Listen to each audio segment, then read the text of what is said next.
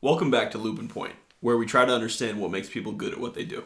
This week's episode features Christina Ellis. Christina runs marketing for Ellis Island, a family-owned and operated local casino in Las Vegas, just located off the Strip. Christina is a USC grad and is working on an MBA in Masters of Hospitality here at UNLV. We talk about the benefits of knowing your audience, connecting with your customer, and how big data, small data, and graphic design are the nexus of marketing in the entertainment capital of the world. I'm TJ. And I'm Zach. And this is Loopin' Point.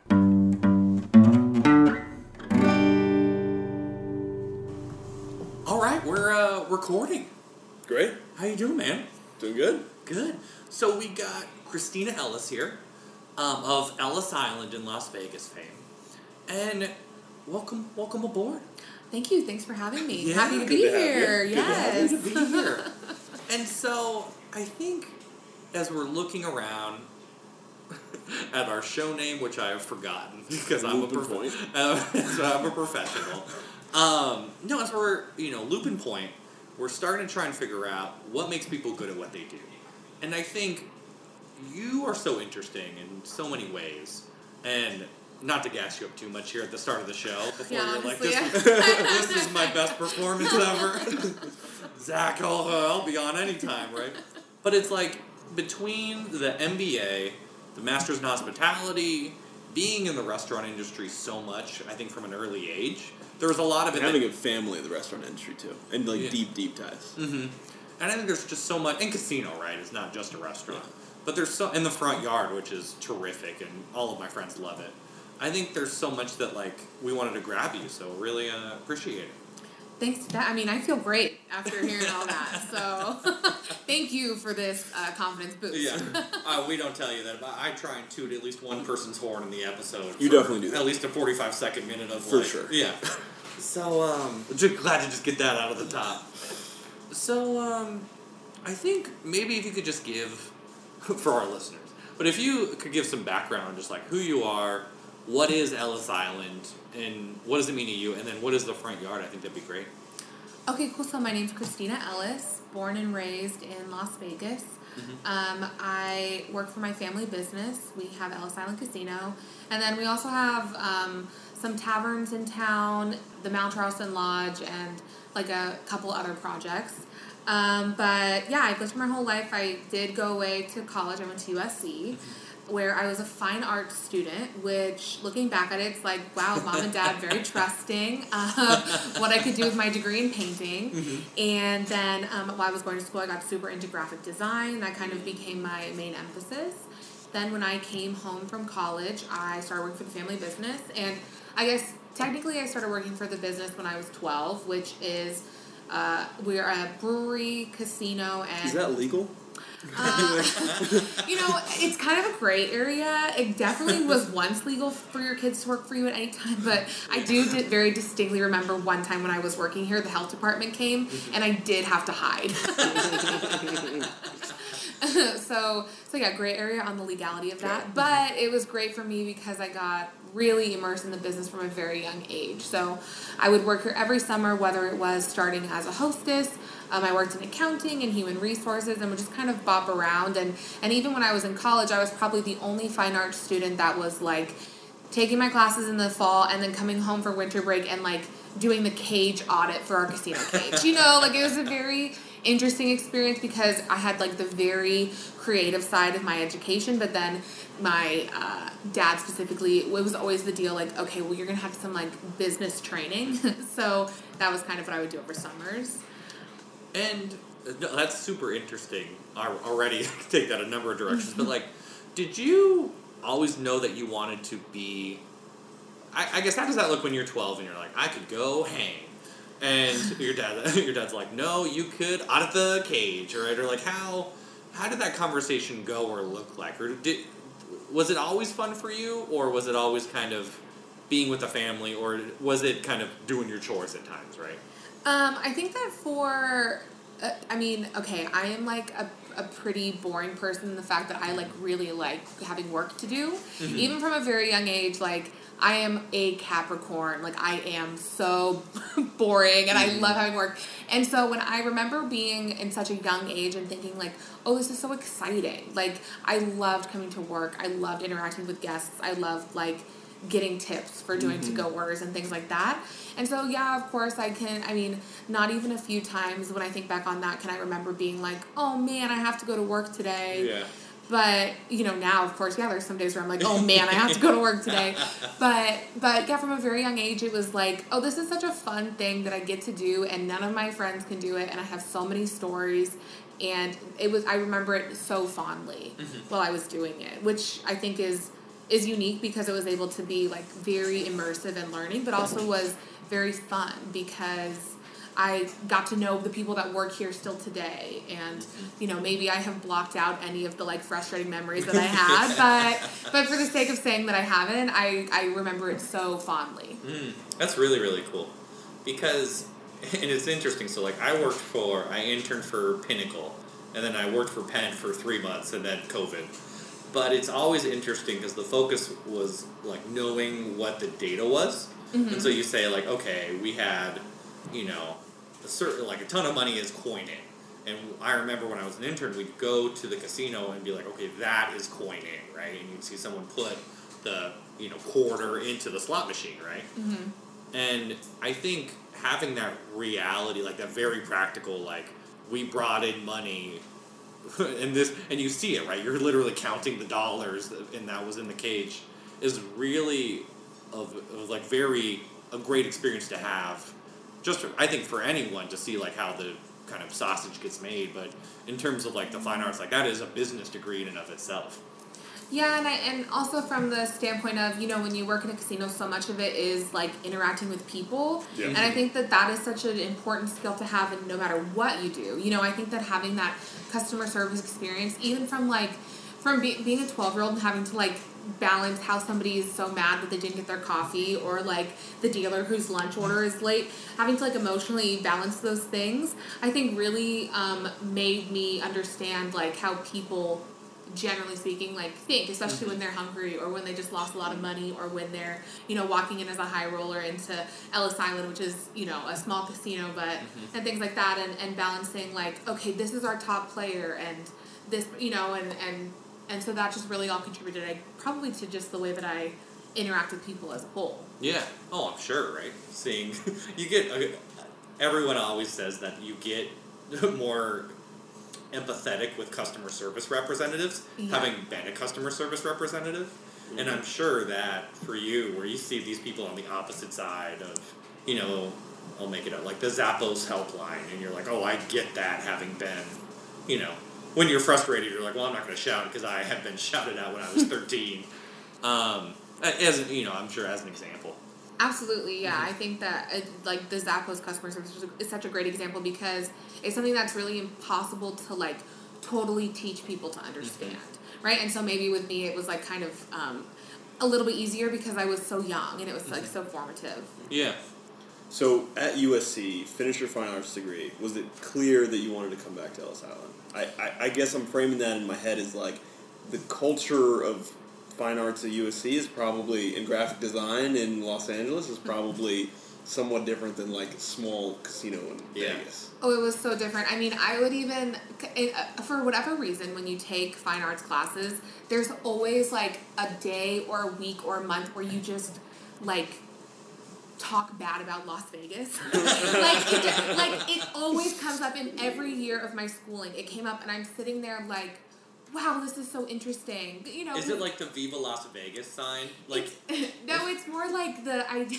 I guess I'm just saying, like, graphic design. Is it like we have a poor branding image, or is it like Vegas literally sucks? It's more like the, when you're learning like the aura of things and the idea of like the Vegas buildings just being replicas of what you would see other places in the world, and you're coming here and it's like this oasis and it's in the desert and you just like come to lose all your money, et cetera, et cetera. Which even at the time it was like, this is such a distant understanding of Las Vegas. And when you think about it, like, how much the city has even changed since when I was sitting in a college classroom in like, 2011 through 2014, I guess, is when I graduated. But, during all that time, if you look at how the city has changed, and even then it was like, this is not really Las Vegas. You're thinking of such an outdated concept, So that was very interesting. But to get back to your question, I mean, of course there were times when I was like, a young, 19, 20-year-old, and I loved living in LA when I lived there, and I loved all my friends, and I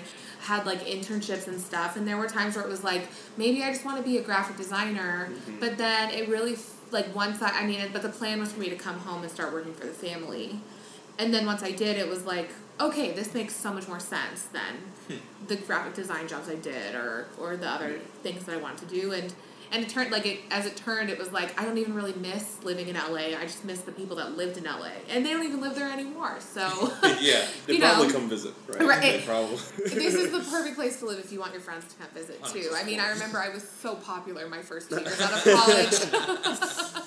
They're like, hey, Christmas break, let's go hang out with Christina. Right, exactly. She's got places for us to stay. Yeah. Memorial Day weekend. Oh my God, Christina, what are you doing? I'm like, well, I was going to work, but let's go out. Have fun. Yeah, that's awesome. So, maybe just to make sure I'm following. So, you get done, you graduate, and then was the plan was for you to come back and work as a graphic designer for Ellis, or was it just kind of a jack of all trades, managery type of role? So that was my first job here. I was our creative director. So I oversaw all of the branding, and I started and I redesigned our logo, and then I just slowly started redesigning stuff. And then I did that I think for about a year and a half, and then it kind of went from because we're a small place, so everybody wears many hats, and it kind of went from, okay, Christina, how everything works, so can you design this ad? And then it was like, okay, can you design the rules for the promotion that's going to be in the ad? And then can you do the ads can you do the promotions for next month? And then I was just like, I think I'm going to run the department now. And so that became a very easy transition. Yeah. And that's where I've been for the past 5 years now. Got it. So you're advertising director, would that be a fair... I don't know if there's a word to describe it. So technically I'm our director of marketing, so that's the player promotions, our events, any advertising that we run, any social media that you see, anything that has our logo on it. It's basically everything that you would see that would make you think of Ellis, or make you want to come to Ellis Island, and then everything you would see while you're on site. Got it. So your experience growing up in Ellis Island, I'm sure prepared you for that. But do you feel like your education at USC in fine arts also prepared you in a different way, or do you feel like it's kind of a totally different skill set? And maybe kind of to tag on, how much do you use that fine arts education, right? Yeah, I think that, obviously the schooling got me where I am in my, ability to sit down and design something. Yeah. And honestly, I don't know how people get anything done if they can't open a laptop and, create a presentation, right? That, I don't know why, but that's just something that has become so second nature to me because of having to do so many of them in school. Yeah. And so, of course, on a day-to-day basis, I'm using my design skills even if I hadn't, learned them. Even if it's not, I'm sitting here thinking wow, I remember in school I learned X, Y, and Z. But then on top of that, when I was in college, I worked for our school newspaper, and I worked for a bunch of different internships. Or I actually was freelance. I was freelancing when I was in college, and I had an internship, and then I would work at the newspaper. So again, always had a handful of jobs because I hate fun, I guess. Yeah. And so I really credit those opportunities with having me think one, more entrepreneurially with freelancing, right? Trying to get new jobs so I could get X, Y, and Z. But also working at the newspaper really taught me about collaborating and working on a project with people who didn't all necessarily know about design, but they knew about their specific field. And so I think that a lot of my college experience I would chalk up to doing those two things, freelancing and working as this larger team on the newspaper. Got it. That's really cool. That's really, really cool. Maybe take us to the front yard then. Yeah. So I would. Yeah. Tell us about it. That's that co-host connection. I was thinking the exact same thing. Okay, so for those that don't know, like give us the elevator pitch. Yeah. And how it kind of came about and came to life. Yeah, okay, so I'll just like continue on the story because I think that perfect. outlines it very well. By all means. Okay, perfect. So I started. And, not to interrupt you, but I feel like I'm on a Disneyland ride and I'm like strapped in and I'm like, I'm ready. I got my hands in the air. Space Mountain. Yes. It's all drops and turns. It's all drops. Yeah, so I started at Ellis Island, and then during that time we were kind of experiencing this like shift. So for years and years and years, you know, like let's say from the time I was 12 and before that to when I was about 22, 23, the player at Ellis Island was like a local player who would come in all the time, and we were like a local joint, right? Like we are really well known because we have $2 beers and we have a $7.99 steak special, and so it's like a very value oriented place. But we also have like karaoke, and we're a functioning brewery, so those are things that would bring in like younger people, yes, but also just like tourists that are looking for fun things to do. So then we started to see, just by paying a little bit more attention to like our social media and Yelp and kind of establishing an advertising budget for non-local people, we started to see more non-local people come in. So then, you know, you have like bachelor parties who are coming in for karaoke, and you have groups of young people who are just looking for things to do that local people do. You know, and so like you think about when you take a trip, you're gonna like if you go to Nashville, if you've ever been there, you're gonna go down like the main drag, but then there's also all these little pockets where you might ask your bartender or you might ask your Lyft driver, where do you go to eat, or where should I go to go get a drink tonight? And if you're in Las Vegas, a lot of the time, thank God for us, people will recommend Ellis Island. So it was like we built this foundation of really taking care of locals and having these value-oriented price point.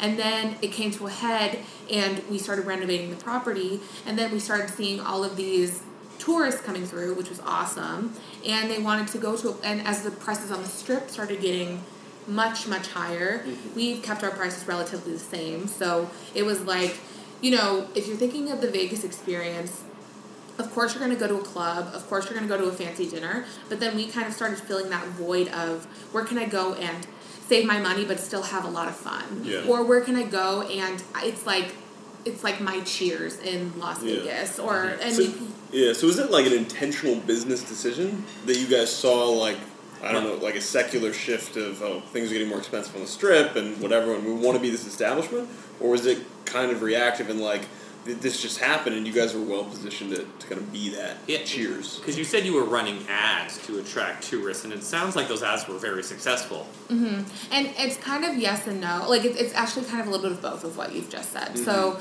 you know, at one point it was like, I remember being in this meeting and we were looking at our database, and it's like, yeah, we mail to all of our local players, but we have a huge database of people who just come in for the weekend. And if we started reaching out to those people, they're going to come back next time they come into town, or maybe they'll come in sooner because we're giving them X, Y, and Z. So it was identifying that, and then once we had that in place, it was like, okay, well, these people like coming in and they like us, so what if we started running ads outside of, you know, what if we started running aggressive digital ads where we could like pick up more of these people who like us? And of course, like Facebook advertising is so easy to use and huge, and then that kind of trickled into Instagram and whatever else we could run ads on, and so that just kind of started to spread, and then the conversation, and then I would say too, we started getting more involved in like community events, started, you know, bloggers and people on Twitter started talking more about us, and we started offering stuff, so a little bit of like influencer marketing going on there, and then just started to build, and then we needed a place to put these extra bodies, and so we were thinking of having a patio. So we were like, yeah, what if we, and the design for the front yard, you could probably, like, it was such a collaborative experience of creating it, but it was like, okay, we need a place to do weddings because people ask to get married here all the time. Okay, what if it was outside? Okay, but what if it's hot or cold? So what if it was enclosed? And then it, like, the shape came in, and it was truly like a snowball effect, right? And it all started with, we have all these extra people coming here, and we're an older property, so what are we going to do? we have this parking lot with 13 parking spaces, and we ended up trading that for space for 350 people to sit and watch sports and hang out. Yeah. Good So trade. a good trade, yeah. I would make that trade 100 times. And so that's kind of where the idea for the front yard came together. And now, and I guess when you say collaborative, is it you? I know you have two sisters. Mm-hmm. So is it you and the two sisters, you and the two sisters, and the rest of the family, and then kind of other? So my dad is still like super involved in Ellis Island. He's here every day. He checks numbers way better than I ever will. He tells us when we miss things, and he's very much on here and involved. And so it was him a lot, like being inspired by when you're in like parts of like downtown Disney and the Seattle Public Market and just other things that he had, slowly like pulled photos of and stored them in like his folder on his computer or whatever, and then things that I had pulled, like, oh well, wouldn't it be cool if it had this and had this and I like this, and et cetera, et cetera. So it was a lot of that, and then we brought on an architect, we had designers we worked with, so it was like this snowball kept getting traction, and then like obviously the finished product is what we see today. Got it. Got it. So it sounds like you had this kind of very traditional value prop, right? I was like, we have our local customer, here's our value prop. And then you almost expanded that via Facebook ads, Instagram ads, the influencer marketing, all of that stuff to kind of get person two, which is the outsider, right? The person visiting here for the trip, and you're saying we can still fill that, your table limits are probably not the $10 craps, it's $5 or $2 craps, $3 craps, right? And your money just goes a little bit further at Ellis Island. So now you have two, and you're trying to run both of those tracks parallel. Is that kind of an accurate summation of what occurred? Absolutely. Okay. Yeah, and luckily, I mean, the one thing that we have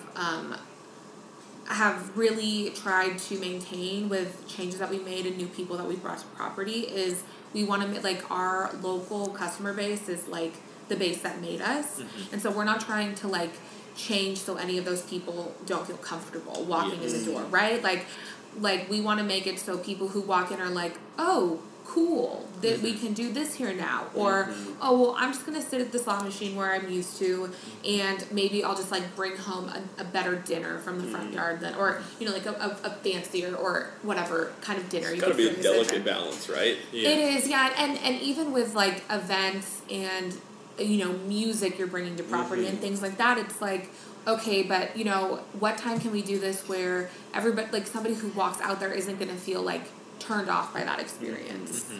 Because it is like, and I think you said it's such a fine balance where the front yard, to me it is a very clear distinction where it's like this is Ellis Island, Old Vegas, and then the front yard is kind of the cool, hip, millennial, and still great prices, right? Connor and I joke about the steak and frites just being a deal you can't ignore. And I think, I think it is a very well done separation of those two, like, person one and person two, and you kind of just grew that separately. So, do you see that at all in like your numbers or business? Has that been successful in growing?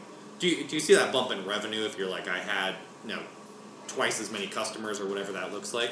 Yeah, I mean, my younger sister works here, and she's in charge of our player development department.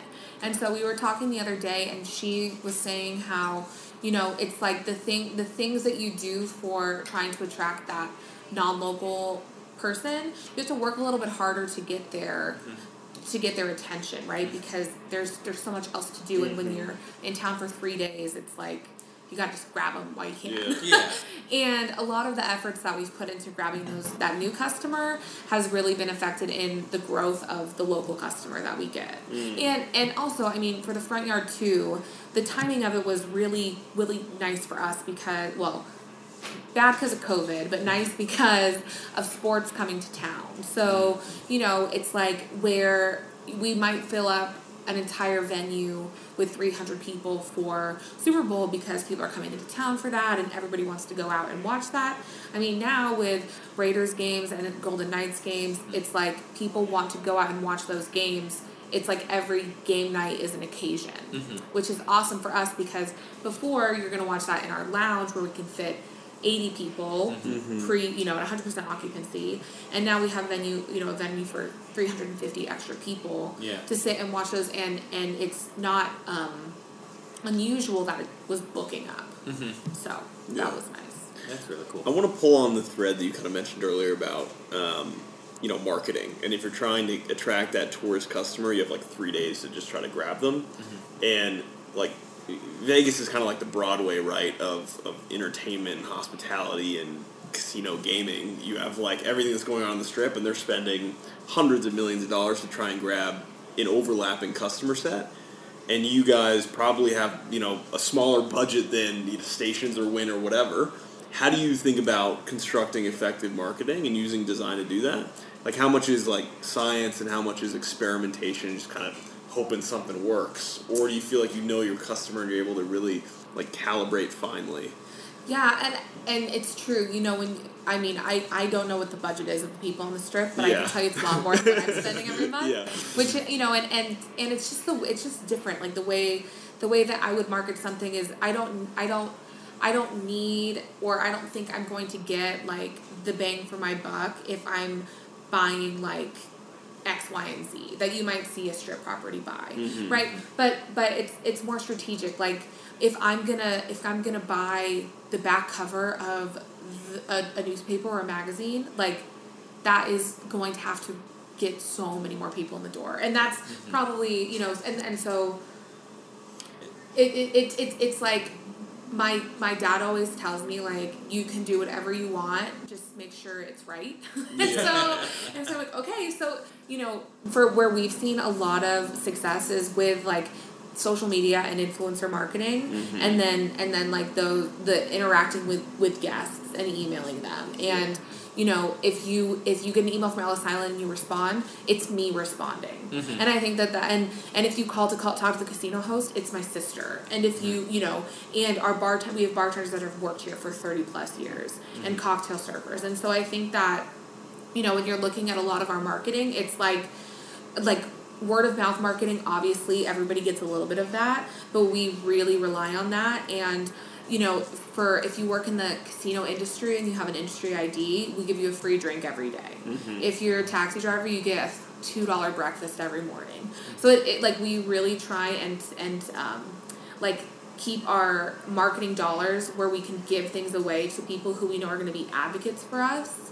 And then also pairing that with like having or sharing things with influencers that we think they're going to want to talk about, and having parties that people are going to want to post about and things like that. So I think that I guess that it's like we rely on, once we get somebody in here, we really want to turn them into an advocate for Ellis Island, and that's not like that's not a very analytical or data driven process, but we do the social, we do the digital advertising that everybody does.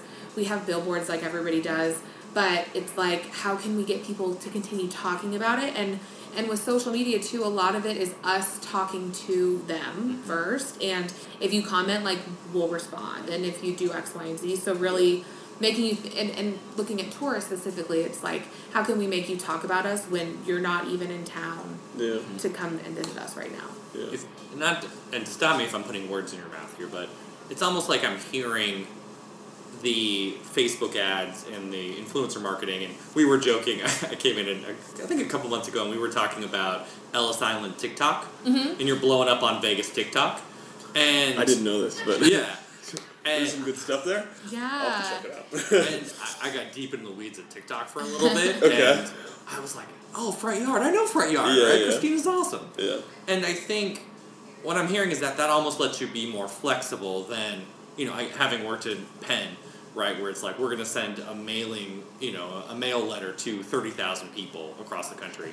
And you are very targeted of like, we have their emails, we're going to market to them, they've been here, they like us, right? It sounds like you're just more nimble and flexible because you can literally just hit go and make the change as opposed to having 4 meetings about it. Well, and the being able to just go is, while it is scary sometimes, it is so helpful because it's like, okay, yeah, it's Christmas, we're running slow, I'm gonna run Christmas movie nights every Tuesday in December. Okay, go. Let's let everybody RSVP, and it's like a quick decision that I get to make. But also, I mean, I would be remiss to not mention, like, you know, I've worked here for almost 7 years now, and I came into a very fortunate position where we had a huge mailing database of local and non-local people who really loved us, right? And we do tons of mailing. We still mail to all of our local guests, still mail to all of our non-local guests.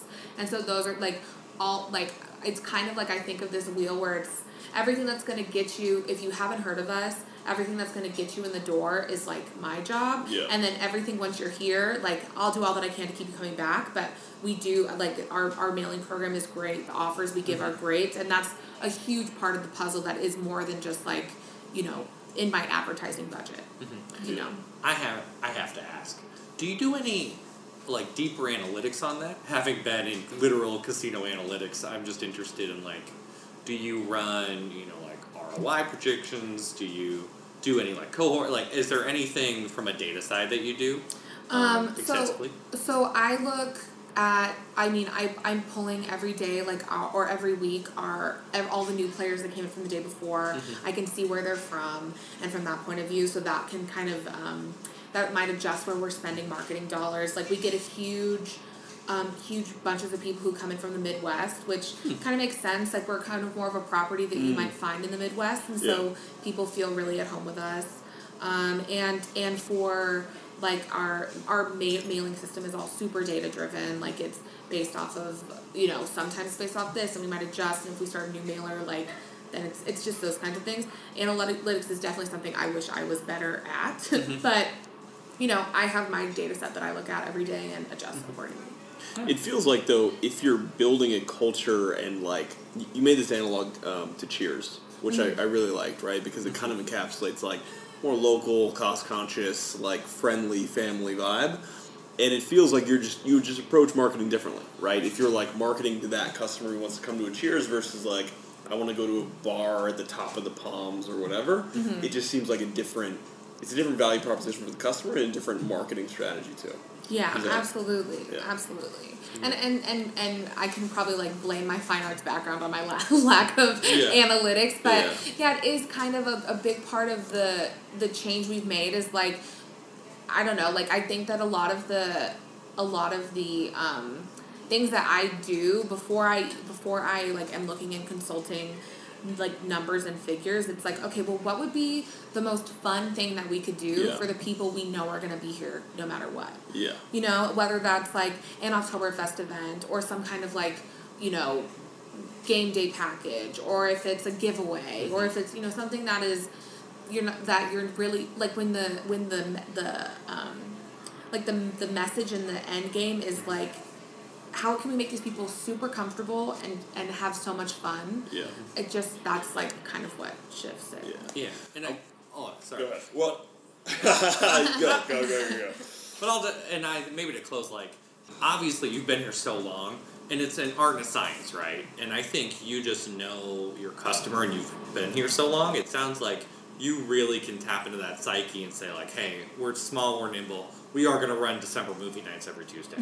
And that's, like, I just feel like that's going to be fun, and there's no data you can point to about that, but it sounds like, you know, that art and that science is very much present in all of the decisions you make.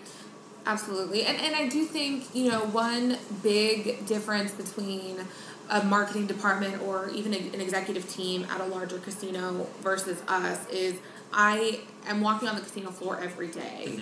You know, like, I might see somebody's number on a spreadsheet if they come up on a report, but, you know, a lot of the time I'll be like, oh yeah, that's so and so. Like, you know, I can put a face to a name, and I think that that's a pretty rare thing. And I mean, if I can do it, talking to my sister, I mean, she knows, like, the interests and family names and all of the stuff of all of the people in our database, or at least once they're past a certain caliber. And so it's like that personal touch, and I think that once they are like, oh, I know my casino host, that's Anna, like, she's in the family, you know, it's just like that more familial, like, you know, it's it's like you're part of it. Yeah. You know.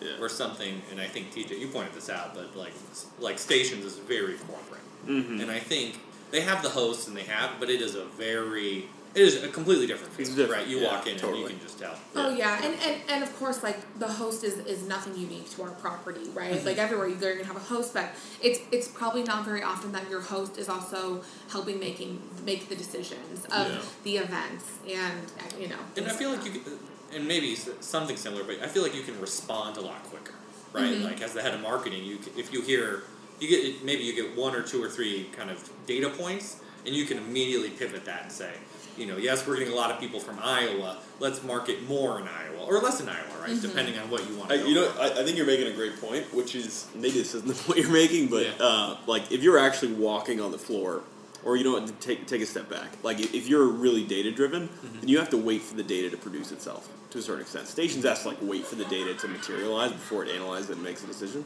If you're walking on the floor and like you do something, talk to Joe or overhear this or talk to the bartender, and like the feedback is just so much more quick, right? That's what I would think. Yeah, absolutely. I want to pull on the thread of kind of design language. Like if you think about fine arts and like kind of what that design language would entail versus a property like Ellis Island in the front yard, like how are they kind of different? And if you thought about, I don't know, have you ever got it wrong? Did you ever like come back, maybe right when you started after you graduated USC and you're like, I learned this fancy thing and I want to try this out, and it just didn't resonate? Okay, this is less design, more like I've just left college, X, Y, and Z. Yeah. I remember my first Halloween at Ellis Island, I was throwing our Halloween party. And somehow it like got up and we're like, okay, we're going to throw a 70s party for Halloween. That's just what we decided to do. It was like, I think Halloween was actually like on a Friday that year. Like it was supposed to, and so we put together this 70s party, and it was like everyone could have cared less. I don't know if it was like something that, it's like not me throwing a party for my friends, like, wear an afro and like let's hang out and wear like your peace sign earrings, whatever. No, it was like no one could have cared less. Okay, but then, and I joke that this is like such a full circle moment. Our New Year's Eve party this year was a big 70s party. And everyone was so into it. Like, I don't know. What changed?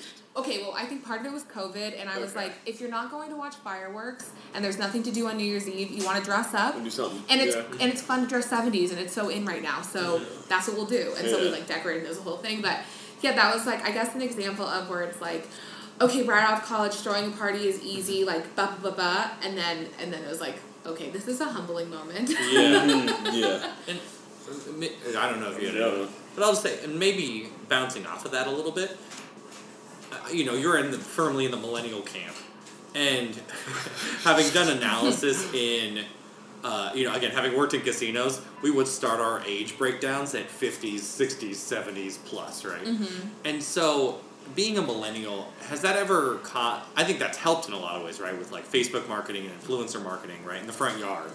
But has that helped in any ways that maybe you didn't think of, or has that hurt where maybe you struggle to get this thing because, it's Vegas, right? And you maybe, here's this thing that this 70s plus guest thinks of, and you as the millennial, you're like, I'm not sure I understand that. Yeah, and I think that was something, like, getting in the mindset of the older guest was something that I may have had a harder time with right off the bat, because, they're more interested in, to use New Year's Eve as an example, like, we do 4 seatings throughout the night for a New Year's Eve party, and the first one starts at 4 p.m. And I'm like, why are you going to go to dinner at 4 p.m. on New Year's Eve? Yeah. But then seeing people come in and they're like, we love coming in early, and then we can, hang out, see everybody, say Happy New Year, and then we're home in time for the 9 o'clock fireworks, right? So it's like those kinds of things, and also like giveaways. Every casino does this, where it's like on Wednesdays we give away X, Y, and Z. So just kind of paying attention to how people react when we give them X over Y, right? So like for Christmas we gave away these really cute like Christmas cookie jars, which who would have thought that we could give away 500 cookie jars, but they were obsessed with them, and so it's that kind of stuff, and just kind of being receptive to, okay, you really like that, I'll give you more of that, right? Yeah. And then on the millennial side of things, I think that a really big part of like what I was trying to do is get a younger person in the door, because I'm not trying to get like every 21-year-old in town to come here, but I know that if I try and market to like that late 20s, mid 30s kind of person, I'm going to steal a little bit of the 40-year-old market, and then the average age of the customer, which is probably, you know, like 50 to 65, is kind of shifting a little, and then you have more people who are going to want to come back because they can do X, Y, and Z here, and the price point is lower, and things like that. And I think that a lot of that for me was really event driven. I love throwing events, mostly because it's like, okay, I spent this much money on this, I did this, this, and this is how many people came, right? It's like a quick reward, where with a lot of other stuff with marketing, it's like, okay, you're kind of putting layers on a cake, and then at the end of the year, you see what all of your efforts did, or at the end of the quarter, or what have you. Yeah, and I think that first point you're making about the cookie jars, or even the 4 p.m. dinner, I mean, that harkens back to just like being on the floor allows you to access the data more quickly. Versus if you were analyzing this, it might take years to understand like why people would come to a 4 p.m. New Year's dinner, right? Yeah. No, that's really, and I think there's maybe a hidden point there, a thread, maybe the tiniest start of a thread I could pull on, but being able to, you know, you talk about maybe the size of the pie, and in terms of like millennial land, if I was like a Penn or a Stations, you need to bring in a lot of people to make that ROI worth it. But Ellis Island, right, you could get, you know, 200 people in the door, and that's a great day. And I think there's kind of a nimbleness in terms of speed, but also in terms of not like an outsized growth. You get things can be done because it doesn't need to scale to quite dramatic heights as it does if you had 40 properties. No, that's a really good point. I totally agree. It does make us look really full if we have another extra 200 people here on property, right?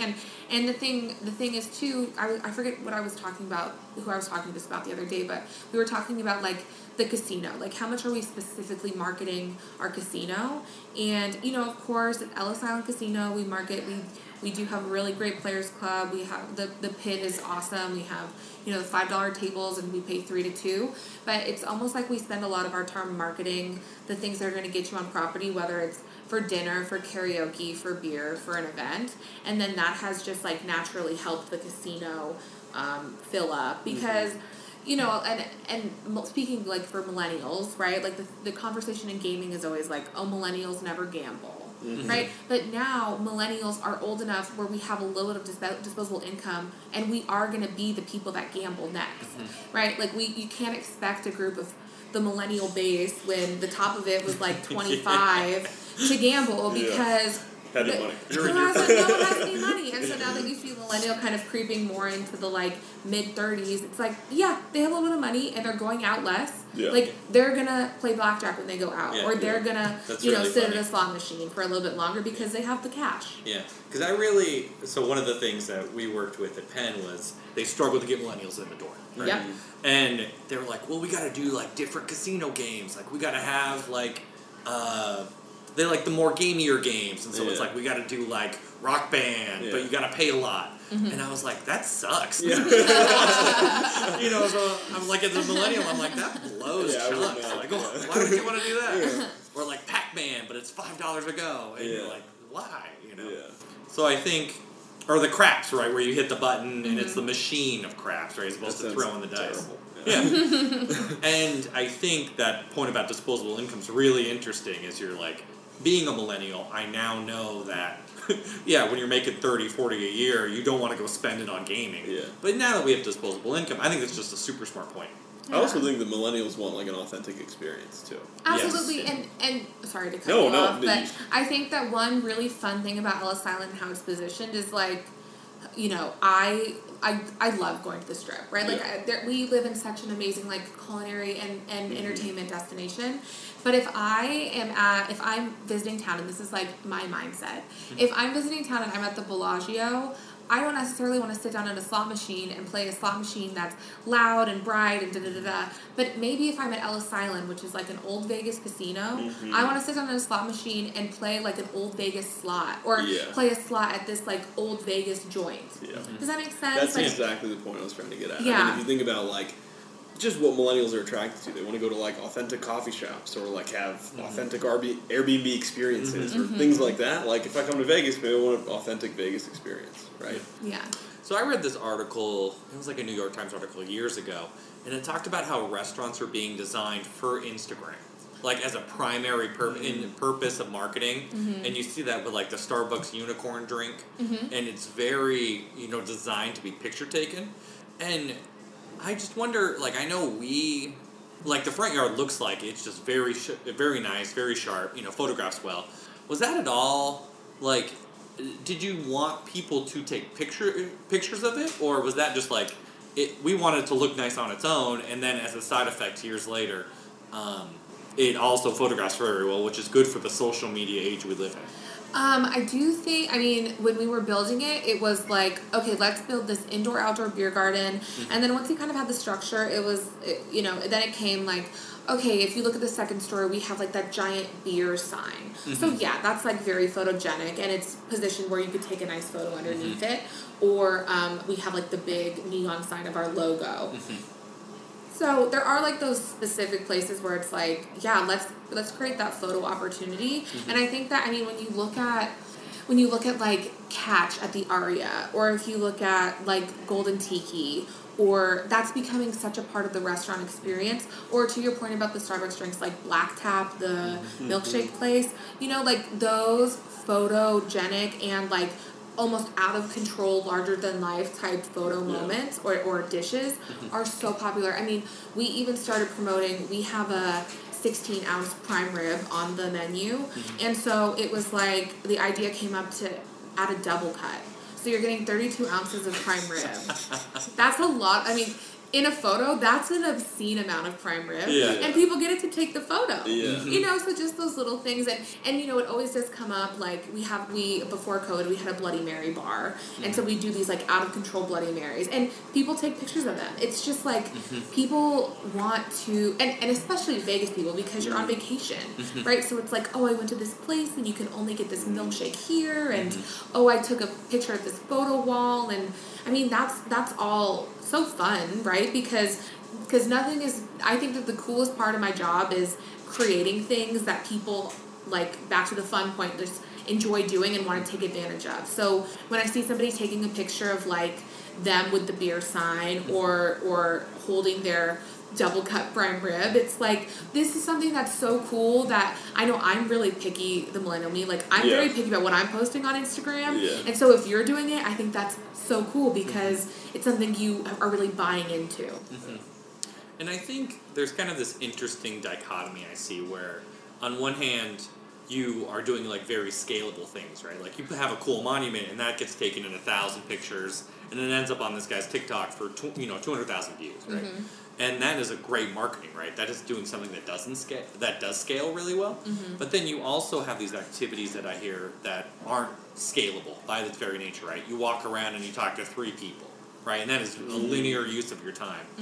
And I think maybe if you could just talk on that, but like how do you maybe try and delineate that time where you're like, yes, I'm running another Facebook ad and I'm looking at the ROAS and all of these metrics and it's a very scalable thing versus part of the charm and the value is, shaking hands with the high roller, right? Yeah, and I think that's such a great part of it is like we have the restaurants, right? But this we're like in the casino business, and such a big part of like casino is analytics, and every number I could possibly want is in this database that I can just pull from as needed, and then comparing that to like what you're talking about is walking around on the floor and talking to people. And I think that one way that we've been kind of able to like scale the individual conversations is through like honestly a lot of podcasts like this or on Twitter. So if I respond to somebody who went to Ellis Island, everybody who follows both of us can see that I'm interacting, right? And so then when I started doing podcasts, like these Vegas podcasts, it was like, oh, I sat down with Christina and she's the one who runs their Twitter account. So if you need anything, just add them on Twitter. And I will get, like, I still get, if there's a problem with somebody's room, or if they had a lot of fun, or if they want to know information about Super Bowl, or if they want to, like, know something else, they will find me on Twitter. I mean, and that's a great way to have that one-on-one conversation, but it's like the word's out that it's me that's responding, right? Yeah. Or like doing a video where I'm walking through the casino with somebody who has a vlog, because you're not really supposed to video in the casino, so they have to have like kind of an escort, and so it's like me walking through and giving them a tour of the property. And I think that's something that when I started our marketing, I made a decision to do was like, I'll sit down with anybody who has like a platform, no matter how small, because one, I love talking about Ellis Island, and I can probably give them more information than like your average marketing director. But also, like, it doesn't matter, like, your 100 friends are probably more impactful than the 100,000 people who are going to see an ad on somewhere, right? Because you, again, become that advocate. That's really interesting. And, like, maybe bouncing off that a little bit, I know there's obviously, as marketing director, there's a ton of demands, a ton of ways you can spend your time, right? You have, like, the Facebook ads and the Twitter ads and responding to people and, you know, the Vegas TikTok and reaching out to influencers.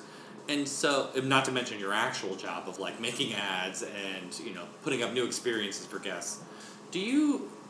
How do you think about focusing your time on any one of these activities?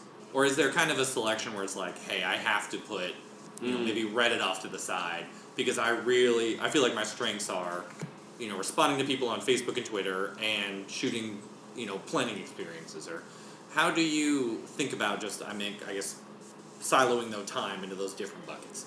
Yeah, I think that's something I probably really struggle with the most because I do and this goes back to having the art side of things. Probably if I didn't know how to jump on the computer and design something, I would have to delegate everything I need to design to somebody else, right? Or, you know, I have a great social media manager who is awesome, and she does such a good job, so that's something I can, like, easily Instagram, Facebook, all that stuff. And then, so it's just like kind of being strategic about who am I going to outsource projects to. But I mean, yeah, if we're going to get to the root of my problem, it's delegation, as I'm reminded daily. But it's just like having a strong vision for what I want, and then being able to communicate that is something I'm constantly working on. Got it. Yeah, that's really interesting. I know, with my company, I'm constantly reminded about how much you need to communicate something, where I'll have a meeting and it'll be an hour and I'm like, I communicated 100% of this. And they come back and it's like, you communicated 30% of this. And it's just like, constantly we're like, we'll be 2, 3, 4 hours into something after like X number of meetings. And I will say, like, okay, how much did you get? And they're like, I thought we were talking about this completely other thing. And you're like, oh, I get why you were so confused about that. And so to hear you say that's just very interesting and, like, humbling. I'm glad it's not just a me problem. No, it's a me. It's an us. It's an everybody problem. It's a we problem. Even when we talked to Connor, I mean, that was one of the things he's saying is, like, he's built this business and this practice for himself, and look, he has a very high, like, quality service that he maintains himself to, and how does he, like, trust someone else to do that? It sounds like you're kind of grappling with the same thing. Yeah, and there are, you know, it's like there are so many people who are so capable, and why can't I just delegate? You know, talking to myself in the mirror, like, just do it. Just do away with one task. But, and people will surprise you, right? Like, it's always, hopefully, it's always good when you are able to just, like, come back and be like, yes, yes, no, yes, no, yes. You know, that saves me so much time, but... And and kind of bouncing off that, too, does, like, that struggle about time siloing and delegation, how do you separate maybe the casino and restaurant business, which is famously a ton of free time in the restaurant game and the casino game?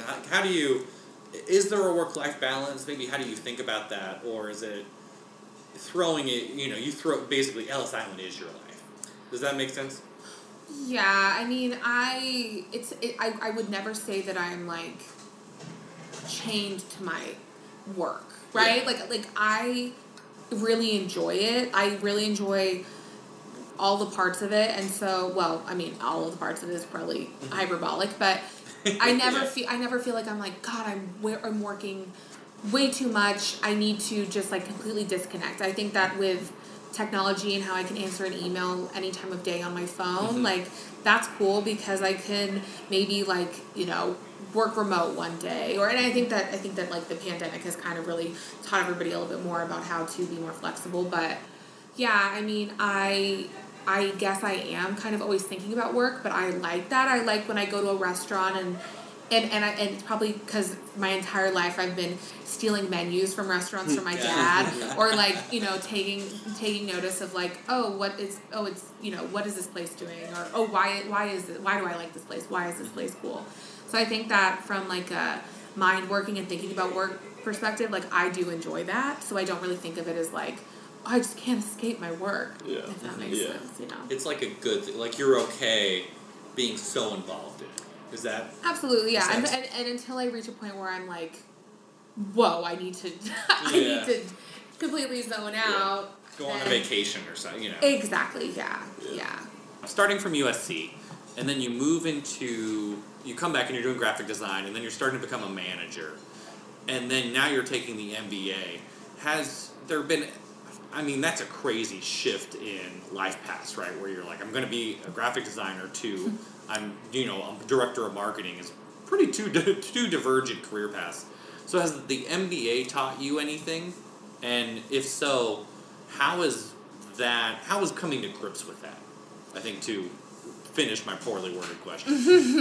I think that I'm really thankful that I chose to go to UNLV, where a lot of the lessons and things we've mentioned in class are like so casino and restaurant driven, because they like know that that's the industry the majority of the classroom is in. That's super funny. And also I did the dual degree, so I'm taking hospitality classes, and I'm taking like my normal business classes, and then I get to have 2 master's degrees, which is like great bragging rights, I guess. Yeah, exactly. And learning wise, it's for a lot of things. I feel that you know, when you get into any kind of business or management, there are like a set number of things that you just like have to do for human resources or accounting or et cetera, and you just do them because you know that you have to do them. And then taking the MBA courses, I learned like why I have to do that, right? I remember we were learning about like accruals in my accounting class, and and I had been faking that I knew what that was for years. I mean, I even called the director of the accounting department. I was like, "You'll never guess what I learned yesterday," and I've been faking it for years, like, you know. And so there's little things like that where it's kind of like connecting the dots. Yeah. And also like the people that I've met in the program have been wonderful, and I learned that I really love like the strategic analysis side of business, and that is like storytelling, right? Like that's marketing in my eyes, where to like sit and read a case study and then just like talk about it and talk about what they could do and what they are doing wrong and what that kind of thing is very interesting to me. And so that was something that I really found out that I enjoyed through the program. And then the hospitality side is great. I mean, I took a class that was casino management. I learned how to deal craps, which I mean, I probably couldn't do it now, but I didn't know how to play craps before. Craps is so hard. It gave me such a respect for everybody that deals, and just little things like that. So that was really interesting, and such a valuable lesson to be able to just like sit and talk about what goes into managing a casino. Yeah, that's really, really cool. And I guess, you know, we kind of moving in that same direction. You know, the MBA, the Master's in Hospitality, right? We saw how you went from graphic designer to now director of marketing, which is pretty cool. Where, you know, if you could pick any path, right? Where would you think you want to grow to? Are you basically happy doing this? Because this is about as interesting as it gets for a company, right? Like, I could do this. This is super just fun to talk about. But are there any kind of growth paths where you're like, oh, I'd love to conquer like this one day, or... Yeah, I am really happy doing what I'm doing now, and I feel like I have in the past, you know, couple of years, and it continues to widen just like the scope of opportunity and projects that I get to go into, and of course, it being a family business, I'm pulled into projects or into directions where I would never have been if I was doing marketing in any other industry or business or whatever, right? So, yeah, I mean, from that perspective, I love what I'm doing, but I'm excited at the possibility of like that continuing to grow. And I am like really specifically interested in the like restaurant side of things.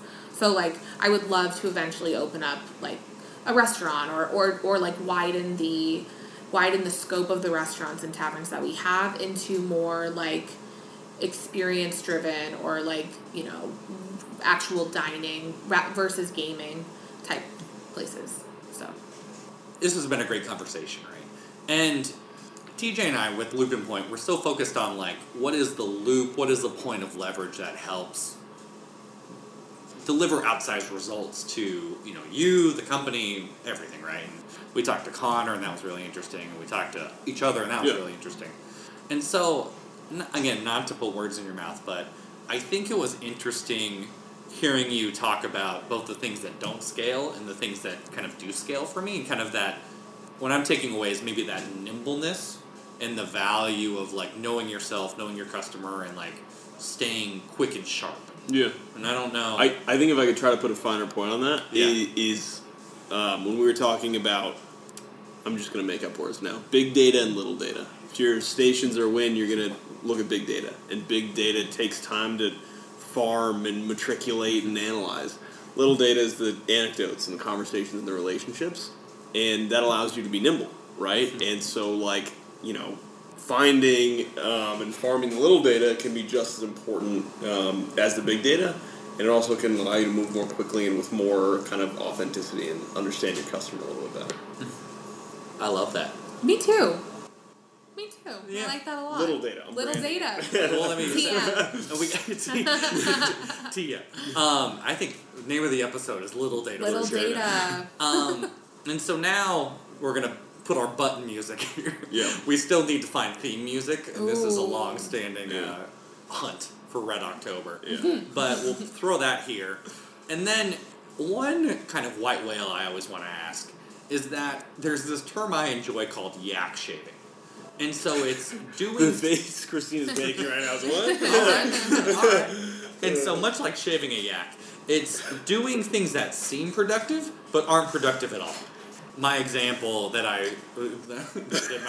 my poor girlfriend had to suffer through was I was building a website, and I was like looking into the different ways to build the website.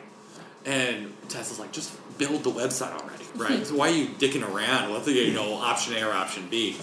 And so I love asking, or, you know, reading any productivity book is yak shaving in a way, right? Because it's, you know... You could just be productive. You could just reading do, a productivity book, yeah. And so I guess I just want to know, are there anything that you would define as like yak shaving? Like, what do you think is, like, seems productive for you, but, you know, when you maybe look that layer deeper, isn't that productive? I think sometimes yak shaving is like a guilty pleasure for people too, like making to-do lists or responding to emails, or I don't know what that is in the design or marketing context. Maybe it's like reviewing like email lists or something like that, which like isn't really productive, but it has like it's masquerading as productivity. Mm-hmm.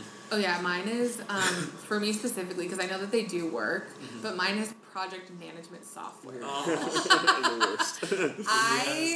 I will sit there and I'll make like the most beautiful task list, and they're all color coordinated, and they link to the calendar, and and at the end of the day, it's like no one cares. Like no one's. I don't even reference this. Yeah. But it's like, and it's so I recently heard about so to-do lists, people make them all the time, right? Yeah. And I heard that about this girl, and she makes a to-done list. Oh. So it's like instead of writing a list of all these things that you have to do, it's like once you finish a task, write it down. Mm-hmm. Okay. And I was like, maybe that's my problem, because I get so bogged down by the list of things that I have to do and then color coding them in my productivity spreadsheet, where I really should just be like, okay, I'm going to do this one task and I'm going to get it done and then I'm going to put it on my list and then I never have to think about it again. So maybe I could frame that differently, but yeah. And then you're going to color coordinate the to-done list. And then at the end of the year, I'll look at the whole thing. You know, and I did this, and this was a priority 2, and a priority 3, and this was urgent, so I did that. That's fantastic. Project management software. I've tried all of them. I mean, it's like I'm like, saunas, is it me or is it you? Like, I don't know which one of us is failing the other. But yeah, That's fantastic. That's awesome.